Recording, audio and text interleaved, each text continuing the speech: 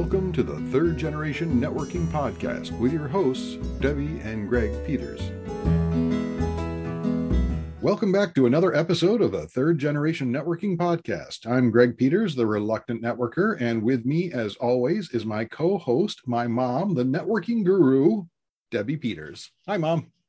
Hi, Greg. Sorry, I'm yawning. I didn't sleep very well last night. Oh, no. I had these crazy dreams. Really? And yeah, one of them was, and this is probably TMI, so close your ears, Greg, if you don't want to hear this, but I kept dreaming that I had to go to the bathroom. And I would, I was out with a group of people. I don't know exactly who they were, but I would find a place to go to the bathroom, be like, and then as soon as I was done, I had to go more again. And this happened like 4 times in my dream. And of course, I think, I have a bladder infection. And finally, I woke up because I had to go to the bathroom. Yeah. Well, it's probably good that you weren't. It's probably good that you weren't successful in your dream. I mean, yeah. I was like, did I pee? All right, enough of that. I'm gonna have to bleep some of this stuff out. So this time we're going to be talking a little bit about something that's probably going to be getting foremost in people's minds once again, and that is how to actually produce an effective in-person networking event. I think we've all gotten a little bit used to being zoomed in on things, but we are starting to get a little bit more of the in-person events, and it's possible over the last 2 years that some of us have forgotten how to run them well. So let's go ahead and dive into that. I mean, now we're not talking about kind of logistics of it. We're not talking about finding a good location or finding a good no, because every networking event variable will have a different location requirement. So you're going to find your location. We'll leave that up to you. Okay. And then you're going to decide how many people am I going to invite. Again, it's based on the type of event you're having. So if it's a general open house, you'll probably be inviting a lot more people. If it's a VIP event, it might be a more exclusive list. For us, one of our networking events that we used to have was our networking graduations after our classes got done. So those were certainly an in-person networking event, and that was kind of a moderate size. So the size and the location are all going to be based on what you're trying to, achieve, and you can do that without our help. So what are we talking about? Well, we're talking about, so when you invite people to your event, either it's your space or someone else's space, what is it that you're trying to achieve? And, why are you inviting people? So I would guess that you want to invite people, first of all, let's pretend it's, you're inviting them to an open house for maybe your new event, a new facility or whatever. You want to show off, but you want them to remember you. And the best way to have people remember you is to make them feel comfortable and like, oh, I'm so glad I went to that event. So you've got to have a goal in mind as to what is it that you're trying to achieve. And for me, it would always be, how can I make the people that I've invited to this business event feel like they're coming to my house for a party? Okay. So it's kind of like what we talk about with networking all along anyway, is it's about a personal connection. It's not just business. So yeah, it's not just inviting a whole bunch of people and let them, move around like bees in a hive. Okay. They're not supposed to just be milling around. So what can we do to make people comfortable and engaged and feel like they are a respected guest? Yeah. So the first thing you can do is post someone at the door that they're coming in, and a welcome person that says, hey, I'm so glad you came today. This is really great. And, we're just so excited and happy to have you here. So act like, number one, that you knew they were coming. Yeah. And number two, that you recognize them, even if you don't. So, if you have a big crowd. And that's kind of nice, because that way, that person almost acts as the immediate host, so that they can say, come on in, the coat rack is right over there. And I know that with National Speakers Association, we used to have ours at our meetings at Weber's Inn. And one of our members, Kathy Beatty, she volunteered for this regularly, because it was often hard to find exactly which ballroom we were in. Oh, yeah, sure. She would station herself right by the front door to the hotel, so that as people came in, she could direct them right where they needed to go, because otherwise they're wandering the halls. Yeah. Yeah, that's so important. And, and if you're in a hotel like that, you might even say, if you're interested in where the restrooms are, because a lot of times maybe people are at the end of their day and they need to refreshen themselves or do like I did in my dream, whatever. See, there's a reason for this, Greg. Oh, didn't think that was coming back. Okay. But, it's putting people at ease so that they feel comfortable and they can relax a little bit. And also, depending again on your goals, you should have a follow-up goal already thought about what you're going to do. If you want to get back to people, you have to have their contact information. Now, if you've invited them, you probably have it. But it's a good idea either to maybe have a sign-in sheet or even easier, have a basket or a box that you can collect business cards. And then you can always have a giveaway, which is fun too, that, or a couple giveaways that people, it's an easy way to kind of bring things to an end so that people know, okay, it's time to go home if they're having too much fun. What you're saying about with the sign-in table, I mean, that's a good place to have name tags. Yes. I always love it.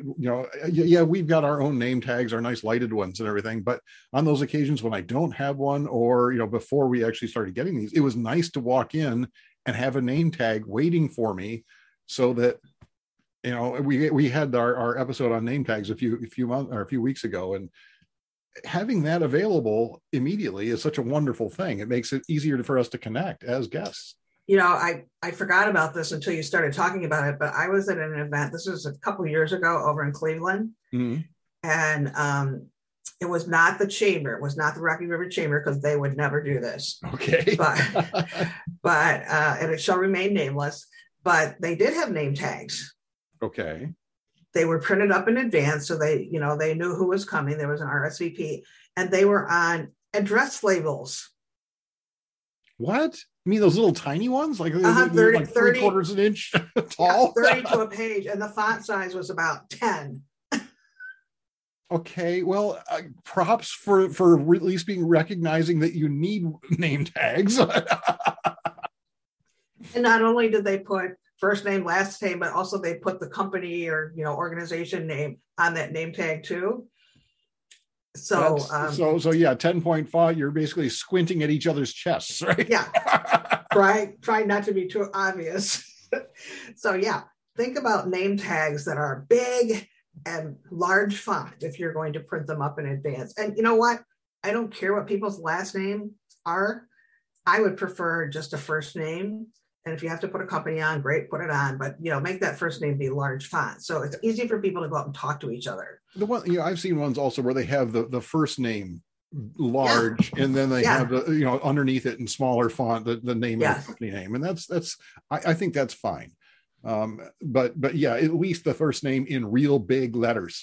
So. Yeah, in fact, we just gave a bunch of name tags to the National Exchange Club for one of their regional meetings. And so that's what they did. They put first name in large font and then last name in smaller font, because these people are coming in from various spots in the US, so they don't know each other. So it is maybe important in that instance to have a last name so that they can kind of get back to each other in the future. In some ways it acts as a conversation starter too. They say, I see you're from the Ohio chapter or whatever. So. Right. Yeah. Yeah. All right. So what else do we need?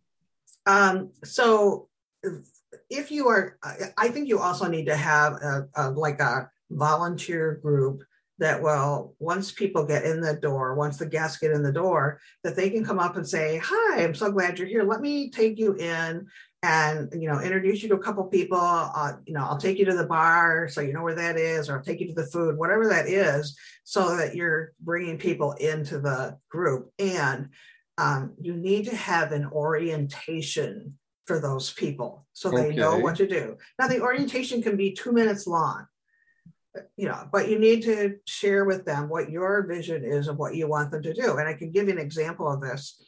And our friend Kristen Meyer of the Mommy Chamber is so wonderful in everything she does. So every year the Chamber sponsors an awards ceremony called Hometown Heroes, where people who do really a lot of good for mommy are recognized. It's teachers, coaches, the Citizen of the Year, Company of the Year. And so it's a very prestigious event. A lot of people come to it, a lot of friends and family come to it. So when there's a group of volunteers that are at the door to welcome people, and then Kristen wants them to take those people to their seats, because there's probably at least 30 tables. And so they say, they're when they You're stopped at table registration, 17. Yeah, they got a name. So she wants the volunteers to lead them very nicely to their tables. It's just, a nice thing to do. So I was volunteering last year, and evidently as with anything, as when you verbally give instructions on, this is what I want you to do on the fly, people hear it, but then interpret it differently. And so what was happening was the volunteers were saying, would you like me to take you to your table? And people were saying, no, I can find it myself. So that little nicety of, let me escort you to your table was eliminated. Okay, I can see how that, you want to make sure that the people who are representing you the way you want it to be done. Yes. Yeah. And that kind of, actually, it reminds me of an event that I attended, must have been 15, 20 years ago now. It was part of the Ann Arbor Chamber. And it was one of those member spotlight type events where they host a party in their offices. And it was an IT firm, and my dear friend of mine, her name is Rebecca Lopez Chris. She worked there as sort of the marketing director, and she was kind of the person who organized this whole thing. Mm-hmm. And she organized it to a fare thee well. I mean, it was great food, of course, but she also all of the staff were in identical T-shirts, so you knew who was on staff. And she had obviously given them very clear and direct instructions that they were not to be standing there talking to each other. They were to be circulating around, talking to the people that coming in, gave them instructions on how to, give tours and everything. I mean, it was a very well done, and it made you feel comfortable. I mean, I still remember, obviously 15, 20 years later, I still remember that as one of the marvelous events of being part of the chamber. Mm-hmm. So that brings up the next point is if you have staff, no, tell them no clumping.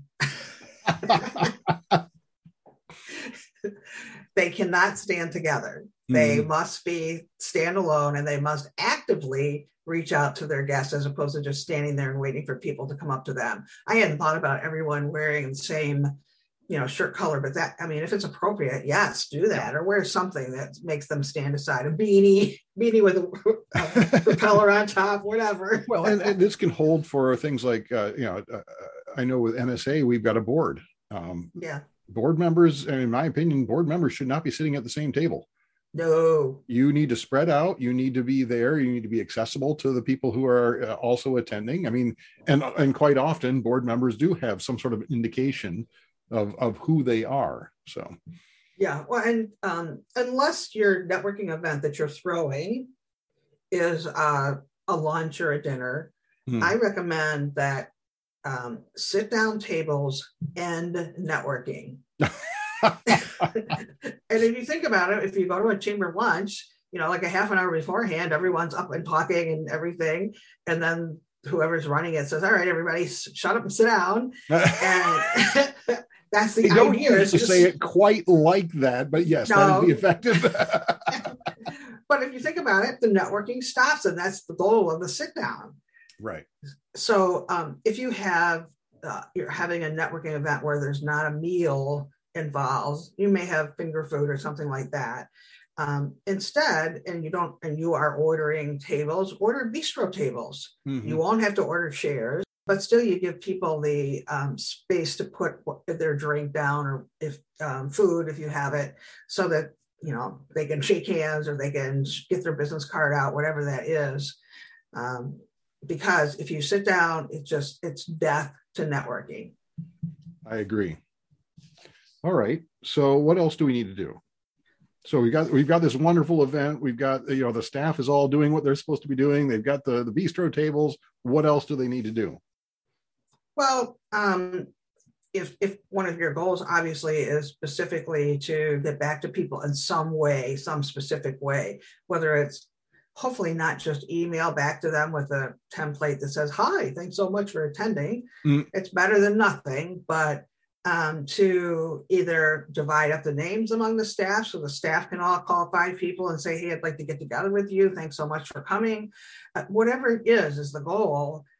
Why are you having this? And if it's just to showcase your location, I guess that's okay. And you don't have to get back to people, but have some way so that when people are leaving, you can say, "We'll be reaching out to you.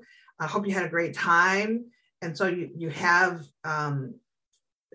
you're letting them know that their presence was valued to you and you would like to continue with it. Yeah, I know we used to do that with NSA, because we used to have the board meeting immediately afterward. We would literally all sit down and have thank you notes, and we would write out thank you notes to all the guests who came. If you'd sat next to that person or chatted with them, that was the one you grabbed, but we wanted to make sure everyone was appreciated and acknowledged for coming to visit us. Yeah. Also, if you have a formalized event where you're, spending 10 minutes talking, whatever that is, and it's a large event, make sure you have a microphone, even though you think that you can talk loudly, because most event places are loud and carnivorous, so that they're hard to hear if you don't have a microphone, even though you think you speak loudly. Just be thinking of all those things that will make it so that others can hear you. They're happy to be there. They feel welcome, all that good stuff. And they can see your name tag. Excellent. Yes. Yeah, no, I know what you mean. We have a saying among the speakers that if you're straining your voice, you're straining their ears. Yeah. So, okay. Yep. Have we got everything covered? Do you think that people need to know? So. At least as far as, they've still got to figure out whether they want to have the chicken or the beef. But other than that, one thing on food. Yeah. Have it be finger food and not messy. Yes. Oh, yes. We don't need a knife and a fork and a plate when you're networking. That's just not good. In fact, I tell people who go to these events to hold the plate in your right hand and eat with your left, because you can then transfer it over, shake hands with a clean hand. Yeah. Rather than licking it off or, wiping it off your shirt. Yes. Okay. So on that note. Yeah. Thank you all for tuning into our program today. If you enjoyed it, please do comment on our Facebook pages. The information is in the episode notes. We would love to hear about your experiences with going out to in-person networking events and what you have found that works for you as far as making you feel welcome. If you'd like to hear more, of course, we do come back every single week, so do subscribe. And until next time, go out and make some great connections. Talk to you later, Mom. See you, Greg. Bye-bye. Bye. You've been listening to the Third Generation Networking Podcast with your hosts, Greg and Debbie Peters. If you'd like to learn more about our new virtual training programs, go to connextnation.com.